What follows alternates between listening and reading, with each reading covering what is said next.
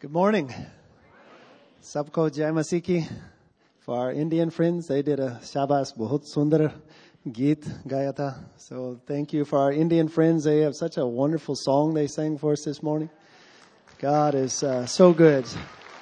Feels like home. Tomorrow I go back to India. I've only been in the States 10 days and tomorrow I head home tomorrow. So I'm ready to go home. Good to be here with you today, but I'm more excited about tomorrow because I get to go home.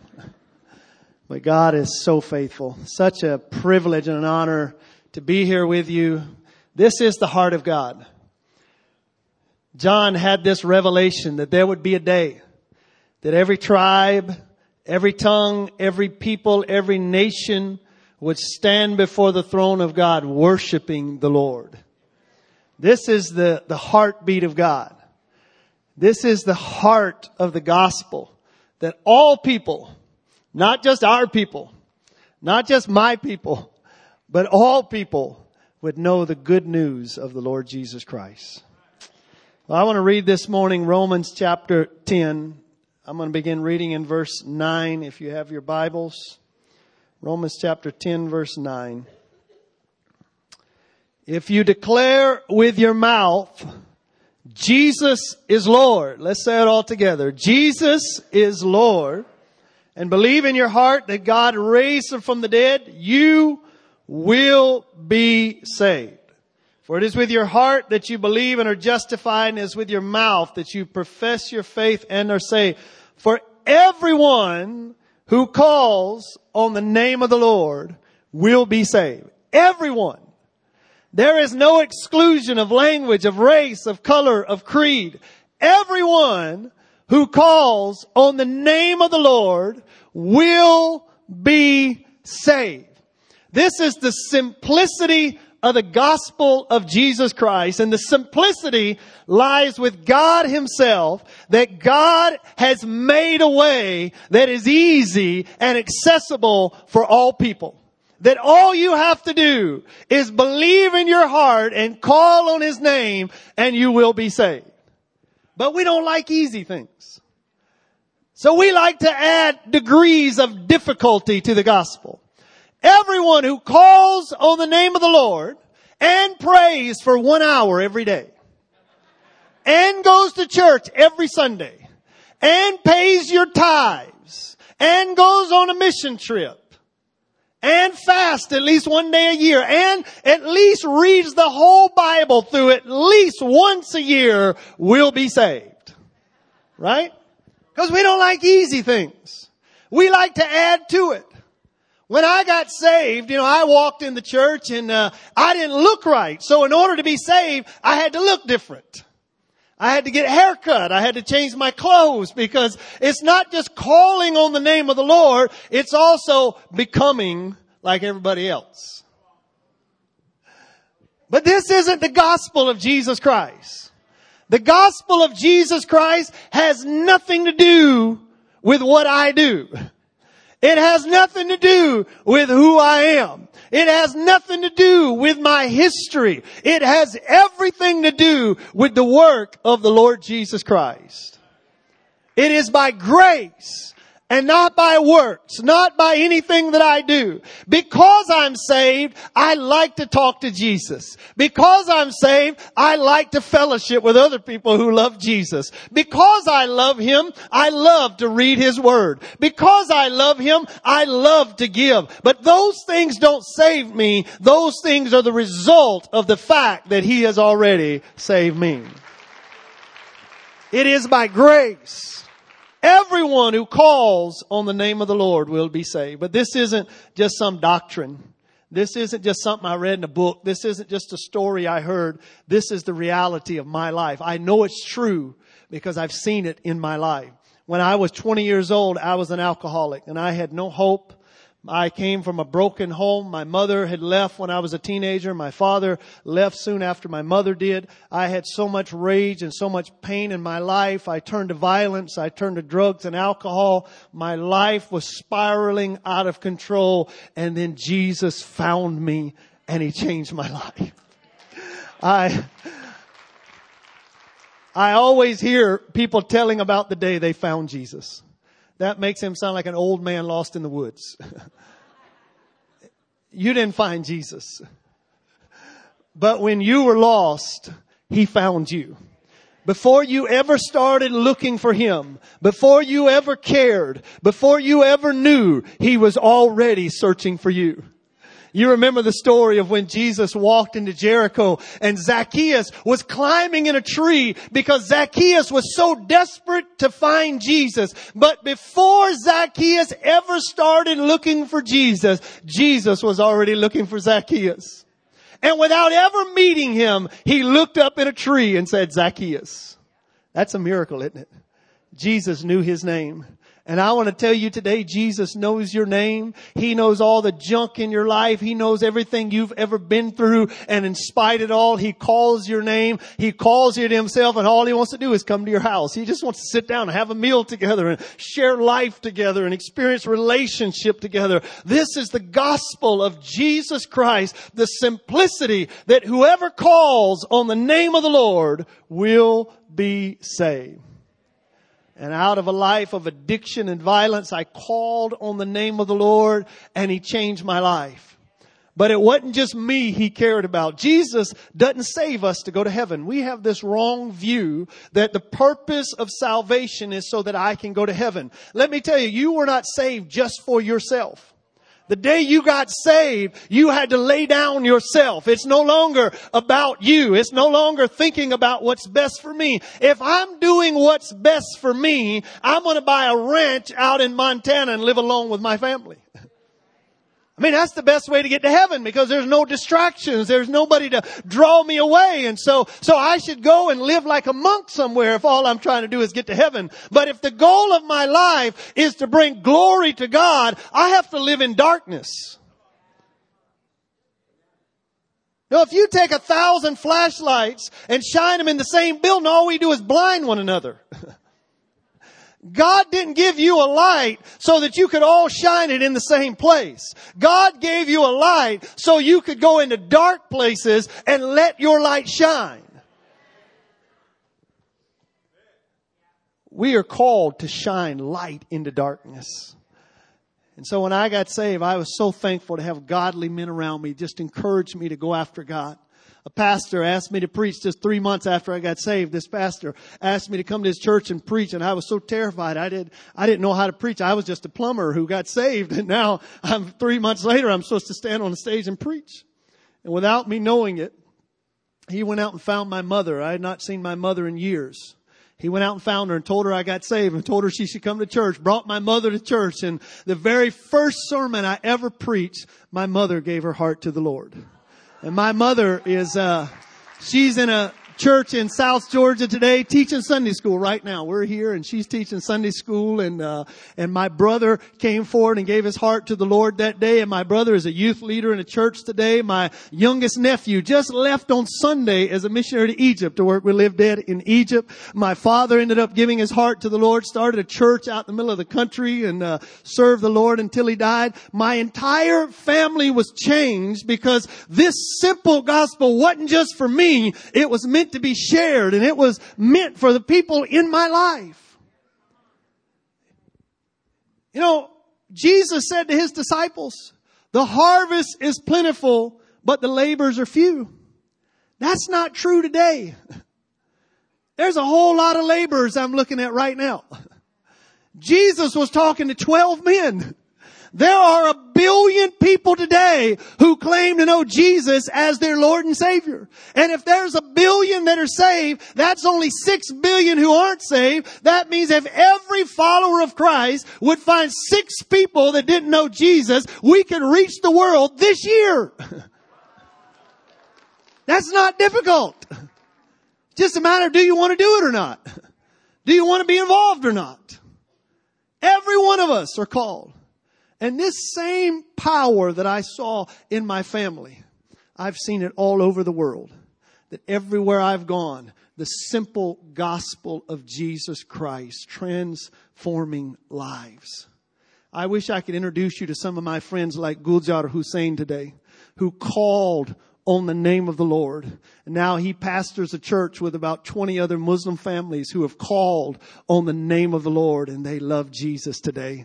I wish I could introduce you to my friend Lobsang right now, who is in Bible school. He's in our Bible school. I was just with him just 2 weeks ago. I was with him and we were sitting and talking the gospel. He was a Buddhist monk for over 10 years, and he's graduating Bible school now and getting ready to go back and preach the gospel to his people. This simple gospel, there is power in it. There's power in this gospel. There's power in simply calling on the name of the Lord Jesus Christ. I was walking up a hill just a couple of months ago, and I'm going up this hill, and I was going up to a village, and man, one of the beauties of India, the beauty of our culture in India is hospitality. Man, we just love community in India. And I'm walking up this hill, and I obviously look tired. And as I'm walking up this hill, there's an old man sitting on the side of the trail, and he looks at me and says, "Why don't you come to my house and have some tea?" Never met him before. And he just invites me in the house, and he goes and sits down and gets the fire going and gets some tea going on the fire. And as we're sitting there, I just asked him, I said, "Do you know who Jesus is?" And he almost dropped the pot, and he turned around and he said, "I used to have his book." Somebody gave me his book, and I was reading his book, and then somebody stole the book from me. I said, "I've been waiting. I couldn't finish the story. Tell me the rest of the story." And so I started sharing the gospel with him. He told me his wife was sick. I prayed for his wife, and I told him, I said, "Listen, in the next village, I've got a friend, and he's got another one of his books, and I'm going to bring you the book back tomorrow." And so I left, and the next day I come back, and as soon as I walk in the village, he runs up to me and touches my knee as a sign of respect. And he said, "Last night, Jesus healed my wife, and she's better, and they brought me in the house and cooked me a meal." And I shared the gospel with him. He called on the name of the Lord. And that moment, according to Scripture, according to experience, according to everything I know, he was saved in that moment because of the simplicity of the gospel of Jesus Christ. That everyone, no matter what language, no matter what culture, no matter what addiction, no matter what sin you're coming out of, everyone who calls on the name of the Lord will be saved. There are no exclusions. There are no addendums. There are no amendments. Everyone who calls on the name of the Lord will be saved. This is the simplicity of the gospel of Jesus Christ. But with this simplicity, there is also a great difficulty. You see, the simplicity of the gospel lies with God. The difficulty of the gospel lies with us. It's because God chooses to get us involved. And we are notoriously unreliable. Right? Verse 14. "How then can they call on the one they have not believed in? And how can they believe in the one they have not heard? And how can they hear without someone preaching to them? And how can anyone preach unless they are sent? As it is written, how beautiful are the feet of those who bring good news." You see, calling requires believing. You're not going to call on someone you don't believe in. Believing requires hearing, because I can't believe in something I've never heard of. And hearing requires telling. If I'm going to hear, somebody's got to tell me.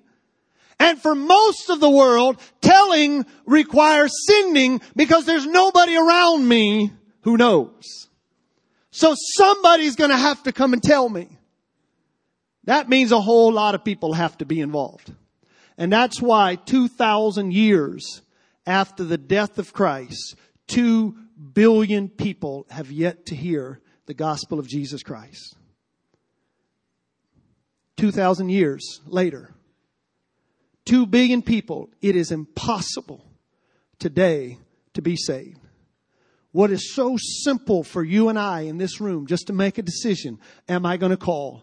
is virtually impossible for 2 billion people across the world today, because you cannot call on someone you don't believe in, and you cannot believe in someone you've never heard, and you can't hear unless somebody comes and tells you. What's so easy for us is impossible for them. You know, I don't even understand the mentality of prayers that begin with please don't. You ever said a please don't prayer? God, please don't send me to India. God, please don't send me to Africa. God, please don't make me preach. God, please don't make me tell them. You ever prayed a please don't prayer? That's just totally missing the mark of God. You see, why would God get us involved? Why would God choose, knowing our inability, why would God choose to use us? I've only got one word for you, and that's love. Everybody say love. It is the love of God. You know, have you ever been working on your car and your little toddler comes up to the car and says, Daddy, can I help? What's the answer to that question? No. Absolutely not. You can't help. You are going to make this take twice as long. You're going to lose stuff. You're going to break stuff. You're going to get in the way. And what would take me 30 minutes is going to take me 3 hours if I let you get involved. So the answer is no. But what's the answer we give? Yes. Why do we say yes? Love. Because I love my son. I want him to grow up. I want him to grow into maturity. I want him to feel a part of the family. I want him to feel involved. I want him to become more than what he is today. And so even though he's not ready today, I let him get involved. Just imagine the King of Kings and the Lord of Lords. He is so gracious. He is so loving. He is so kind. Even though you don't have the ability, even though you are unprepared, even though you are unreliable, He invites you into the work. He invites you in to come on in and let's do this thing together. Come on in and be a part. He invites us because of His great love for us. The King of Kings and Lord of Lords desires that you would be His representative, that you would be His mouthpiece, that you would be His spokesman, that you would be His ambassador. That is the greatest privilege a human could ever receive. That the King of Kings and Lord of Lords invites us into His work. You know, people have always asked me, how did you know God called you to India? And there's a really simple answer to that. I'm not sure He did. That's the simple answer. The long answer is this. When I was just saved, my pastor came up to me one day and said, you need to go to Bible school. And so I said, what's Bible school? He said, that's where they teach you how to study the Bible and how to preach. And I said, great. So he put me in the church van, takes me to the Bible school and drops me off. And that's how I went to Bible school. In my first year in Bible school, I've got this professor who was a retired missionary to India. She lived in a place called Chapra, which is in Bihar, which is considered the graveyard of Christian mission. It is a very hard place. Her father died while she was young, and her mother raised 5 children as a widow lady on the mission field in the middle of nowhere in India. All 5 of her children ended up becoming missionaries to India. My professor, Sister Bruce, left when she was 70 years old to come back with her husband to retire in the States. And she taught a class at our Bible school. That was her retirement. Come back and teach in Bible school. I'm retired. Let me teach 8 hours a day. So she was retired. We need more people to retire like that. So she retired and she's teaching this Bible school class. And one day in class, she starts telling stories. And she's talking about 1 billion people. Most of them have yet to have a clear presentation of the gospel. She's talking about 500,000 villages where there are no churches. 500,000 villages.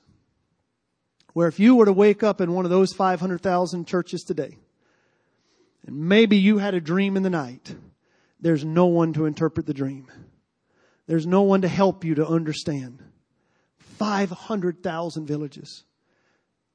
And that day after class, I went up to her and I said, Sister Bruce, this isn't right. How is it possible 2,000 years after Jesus died? How is it possible there's this many people who've never heard? I said, it's not right. She said, I agree with you. It's not right. I said, somebody needs to do something about it. She said, I agree with you. Somebody needs to do something about it. And I said, how about me? She said, how about you? I said, send me. I'm ready to go. She said, I don't have any money. I said, introduce me to somebody with money. She introduced me to a missionary with some money. He bought me a ticket. That was in 1991, and I hadn't left since. Because I just assumed somebody needed to do it. We get stuck on this idea of the call of God. God, what are you calling me to do? I'm going to help you today to understand the call of God. After Jesus died, he spent 40 days on the earth. And for 40 days, he said what was most important. He focused on the essentials. And so for 40 days, he taught them, go into all the world and preach the gospel to all people. Do you understand what I'm telling you? Yes, Lord, we got it. Go into all the world, preach the gospel, all people.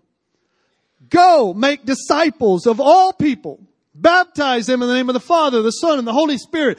Teach them to obey everything I'm teaching you, and I'm going to be with you to the end of the age. Do you understand? Yes, Lord, we understand. Go, make disciples, baptize, got it. Teach them. As the Father has sent me, now I am sending you to seek out, to save the lost, to fulfill the mission. Do you understand? Yes, Lord, we understand. And then literally the last thing Jesus ever did with his disciple, he takes them up onto this hilltop and they're standing on this hill. And Jesus tells them, now guys, when I go, you go to Jerusalem and you're going to receive power. And when you receive power, you're going to be my witnesses in Jerusalem, in Judea, in Samaria, and to the ends of the earth. Notice there's not a first, second, third, fourth there. You know how we like to add words into the Bible? First, in Jerusalem. Well, I haven't reached my Jerusalem yet, so I don't have to worry about Judea. Second, in Judea. Well, as soon as we reach our state, then we can think of somebody else. We don't get to add first, second, third, fourth. It's everything is our responsibility. We are all responsible for everybody else. Amen. And so Jesus tells them this, and when he's finished, he starts to ascend in front of them up into heaven. Can you imagine being there in that moment? And here, his disciples are watching him go up. And they're like, God, oh my, it's happening. This is it. We've been waiting this moment. And he goes up and then they're just standing there. And I can imagine them starting to turn to each other. What are we supposed to do now? He's gone. Remember the first time he left, they went fishing. They didn't know what to do. So they must have started talking again. You know, like, well, you guys want to go fishing? I mean, what are we going to do? He should have told us what he wanted us to do if he wanted something. You know, I got a son who's just like that. My son one time, he's walking at the house. He was a senior in high school. He's walking at the house. And I said, Josiah, we need some milk for tomorrow morning for breakfast. He said, oh, I'm just going to my friend's house for a couple hours. I said, Josiah, here's some money. Bring home milk. So he takes the money. He's walking out the door. And I just shout out the door, just as a reminder, because I know my son. Milk!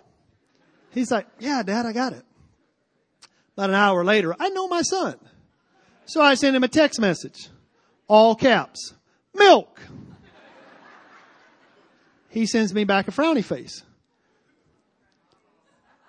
Hour later, he shows up at the house, and he's got a slushie and a hot dog. And I say, Josiah, where's the milk? You didn't tell me about no milk. Any of you have a child or a husband like that?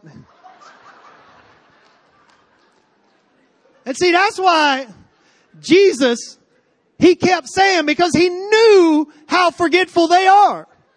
He knew how easy it is to get caught up with paying the bills and getting your kids through school and getting the kids married and taking care of the education and taking care of the health issues. And we can get so caught up in life that we can go through days and months and years and forget the purpose that we were saved. That you were not saved so you could have a bigger house and a nicer car and more money and a better job. You were saved to reveal the glory of God on this earth. And if you could wrap your head around the issue that stop going to work to get a paycheck, go to give glory to God. Stop getting a house that will make you feel better about yourself and get a house in a place where you can give glory to God. Stop going to school just to get a paper and a degree. Go to school to give glory to God. Don't go to the gym just to work out and get in shape. Go to give glory to God. Everything you do, do it for a purpose that Jesus Christ would be glorified. But we forget. And so here's the disciples he's taken up. And if you look at Acts 1:11, it says literally, God had to send an angel. So this angel shows up and says to them, why are you standing looking up into heaven? What are you doing? And they're like, oh, that's right. Go to Jerusalem, get power, ends of the earth. Okay, we'll do it. And they went out and they started doing it. And 2,000 years later, the majority of the church is still just standing around looking up in heaven. God, if you just let us know what you want us to do. And we hear about 1 billion people who've never heard. God, we're just waiting on your call. And we hear about nations where the church doesn't even exist. The call of God is there. The only issue is, will we join in? Will we be a part? You see, why should you care about India? Why should you even care? I mean, there's plenty of needs right here in Omaha. There's plenty of people that need Jesus right here. So why should I care about India? Why should I care about Saudi Arabia? Why should I care about Afghanistan? Why should I care about other places when my place has so many needs? I'll give you one word. That word is access. Everybody say access with me. You know, this morning, when you woke up, you could have cut your TV on and you could have flipped channels and you could have heard dozens of people preaching the gospel in dozens of different ways and maybe something, even by accident. You could have been just straight up heathen, alcoholic, drunkard, whatever your issue is, and you could have been flipping channels, and without even meaning to, you could have heard the gospel today. On your way to church, you could be flipping channels on your dial. And as you're flipping channels, you could just accidentally come across a message, hear a gospel song, a worship song that draws you in, and you could be touched. Most of you, in order to get to this church, you had to drive past 5 or 6 other churches to get to church. Every day there's signs, there's billboards. Every day we go to work and we have coworkers, we have classmates. There are people in the shop that everywhere you go, I bump into somebody that knows Jesus. All of those things are access, and all of those things are good things. I'm glad that we have many opportunities to hear the gospel. I'm glad that I had so many opportunities to come to faith in the Lord Jesus Christ. I'm glad for this access. But what is so simple and easy for us is almost impossible for 1 billion people in India today. I got in my truck. I live up in the hills of India. I got into my truck recently to go up to this village area. It took me 8 hours of driving through the hills. And I drove past dozens of little towns and villages. Got to the end of the road and I walked for 7 days. And every day I went to a village and I talked to people and I walked around for 7 days. At the end of that, I got back to my car and I drove for 10 hours a different route down through some different villages. And I stopped and talked to people in those villages. After 9 days, 2 days of driving, 7 days of walking, I did not cross one church. There was no Christian TV, no Christian radio station. I did not meet one person in those 9 days who had ever even heard the name of Jesus. You see, what is so simple for us is virtually impossible for them. And that's why you should care. You are not here in the kingdom of God today because you're better. You are simply here because you had opportunities that they didn't have. And that is what we dedicate ourselves to. God, would you use us to bring hope, to bring healing, to bring access to all people in all places, that everybody would have a chance to do this simple thing, to call on the name of the Lord Jesus Christ. I was up in a village area one time and walked in this village, and I'm preaching in the village. And this young man comes up to me and said, my grandfather wants to meet you. And so he takes me over to his grandfather's house, a little mud-built house up in the high mountain area. And I walk inside the house, and there's this old man. He's probably in his 90s, and he's sitting around this fire.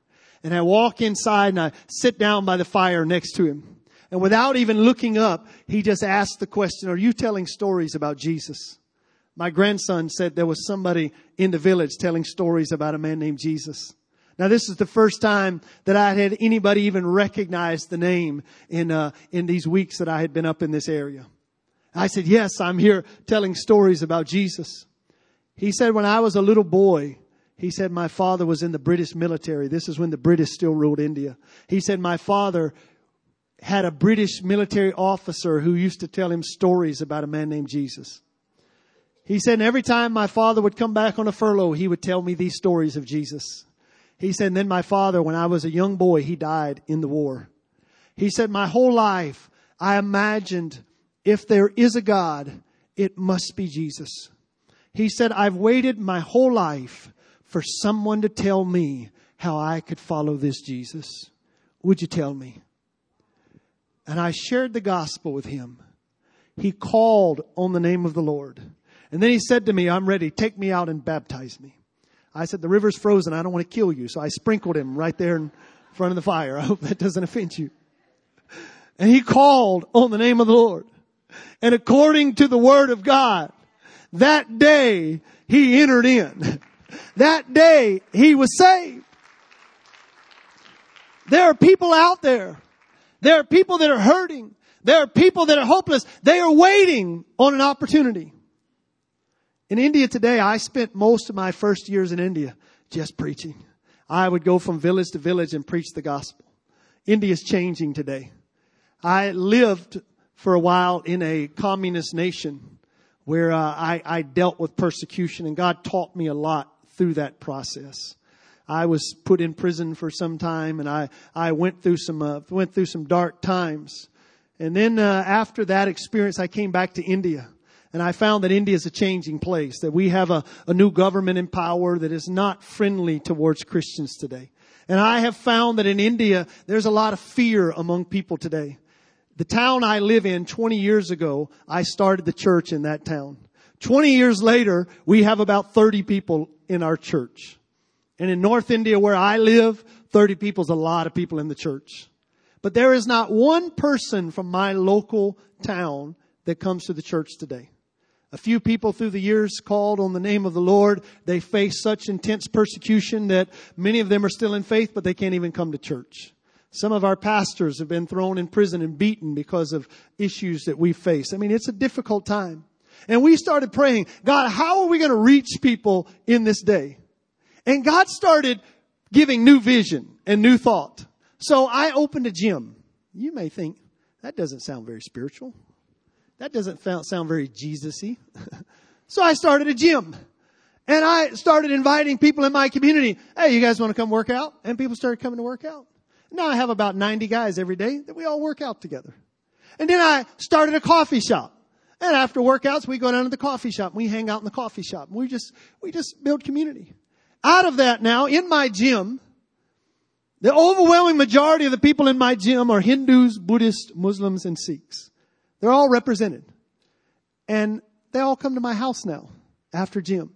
And we sit around and we have coffee together. We eat breakfast together. We share life together. They started coming around and celebrating birthdays with us and celebrating Christmas with us and celebrating. And we just share life together. And out of that sharing of life, some of them showed interest. So now every Sunday night I have a Bible study where about 20 people from my community come to Bible study every Sunday night. And we just talk about Jesus and talk about what Jesus is doing. Out of that 20, 5 of them now, we have a little house church now. 5 of those men now come to our house church on Sunday mornings to contemplate what it's going to be to follow after Jesus. They won't come to the church because of social pressure and fear, but they'll come to the gym. They'll come to the coffee shop. And that's what we're doing across India today. Across India today, in hard, difficult areas. Let me be clear. The church in India is growing and lives are being changed. But it's among a small section of India. You know, India, to understand India, think about this. If you take Africa, the whole continent of Africa, including the entire of the Middle East, there are 1.2 billion people and 2,100 unreached people groups. That's Africa, including the entire of the Middle East. India, by itself, 1.3 billion people and 2,239 unreached people groups. You see, thinking you can reach a part of India and having reached all of India is like reaching South Africa and thinking that has some effect on Saudi Arabia. It's good to reach South Africa, but you still got to reach Saudi Arabia. Amen? It's good to reach Kenya, but you still got to reach Libya. And there's different languages, there's different cultures, there's different dynamics that keeps the gospel from flowing. And that's why we have to express the gospel in every language, in every culture, among every people. And that's what God has called us to. And so now we have these platforms. We don't call them businesses because the outcome of business is how much money I make. The outcome of our platforms is how many relationships do I make. So every time we start a platform, we look at how can I make relationships with people in my community? People that may not come to my church, but they will walk into my coffee shop, they'll walk into the bakery, they'll walk into the gym. So we have these platforms so that we can exponentially build relationship with people in our community and through those relationships share the gospel of Jesus Christ. And I can tell you it's starting to happen. We actually have our own football club now. Soccer. I should say soccer. You're Americans. We have a soccer club. We have a football club where we have 200 people in our academy. This is everything from young kids who come up to our professional team. We actually have players who are now playing in Europe, players who are playing in the Indian professional league. And I was in our academy the other day with our professional young guys who are being coached. We have a professional coach who loves Jesus, who's leading this. And I was in the academy the other day where we had these young men. And in this house, there are Muslims and Hindus and Buddhists who are in this house. And I was in there as a number of them had their Bibles out and they're reading the Word of God. Just by playing football together. Just by sharing life together. And that's what we're doing across India, is making a platform, making a way so that people can engage with the gospel of Jesus Christ through any means necessary. And the power of this is, we're not going to reach the world by a few professionals doing more work. We're going to reach the world when every child of God understands I can use the gifts, the abilities, the talents, the opportunities I have to share the gospel of Jesus Christ. There will be more people reached by you going to the gym on Monday and living for Jesus than by you coming to church on Sunday. There will be more people reached by you going to school on Monday looking for opportunities to share the hope than by you coming to youth group on Wednesday. It's good to come to church to get inspired, but the work happens out there. The work happens when every one of us go from this place with an understanding, I am a child of God, empowered by God to do the work of God. God released me into this world. Every one of you have a part.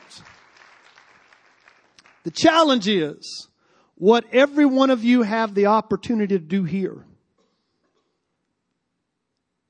People there don't have that opportunity. There's nobody in their gym who knows Jesus. There's nobody in their school who knows Jesus.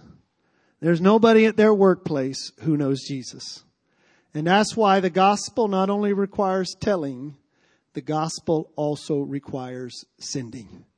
It requires that we join together to say, God, we are going to send forth people so that those who don't have the access we have would have access to the glorious gospel of Jesus Christ. We want to do our part. So we want to say, God, I either want to send or I want to go myself, but I want to be involved in making sure everybody has the chance to know this gospel that changed my life. Would you just lift your hands where you are this morning? Father, I just thank you for your people today. And Lord, we just surrender our lives to your service today. We surrender our lives to your will, to your way today. And Lord, we don't want to be found standing when you return. We don't want to be found standing gazing up into heaven. Lord, we want to look and see the fields that are ripe on the harvest. We want to look out, Lord God, at the opportunities around us. We don't want to be so caught up in gazing up into heaven that we miss the people around us who need you. That we miss out, Lord God, on the opportunity to share this hope with those who've never had the opportunity. Lord, we pray that you would use us, Lord, to make your name famous, Lord God, among all people in all the world, that you would receive the honor, the glory, and the praise that is due your name. Lord, we offer ourselves to you today. And Lord, we just pray that even now you would begin to speak to us about what you would have us to do. Lord, about cities in India that there's nowhere to turn today. Cities throughout the Middle East, there's nobody to talk to. There's no pastor to go to for counseling. There's no neighbor to go to ask questions. And Lord, we want to be a part of tearing down this wall of difficulty. Lord, we want that everyone in all the world, that as simple as it is for us, it would be just that simple for them to call on your name, experience life, experience hope. Lord, we want to be used by you. So, Lord, we offer ourselves. Lord, give us opportunity to go and use us to send. Lord, that your name would be made famous in all the earth. In Jesus' name, amen.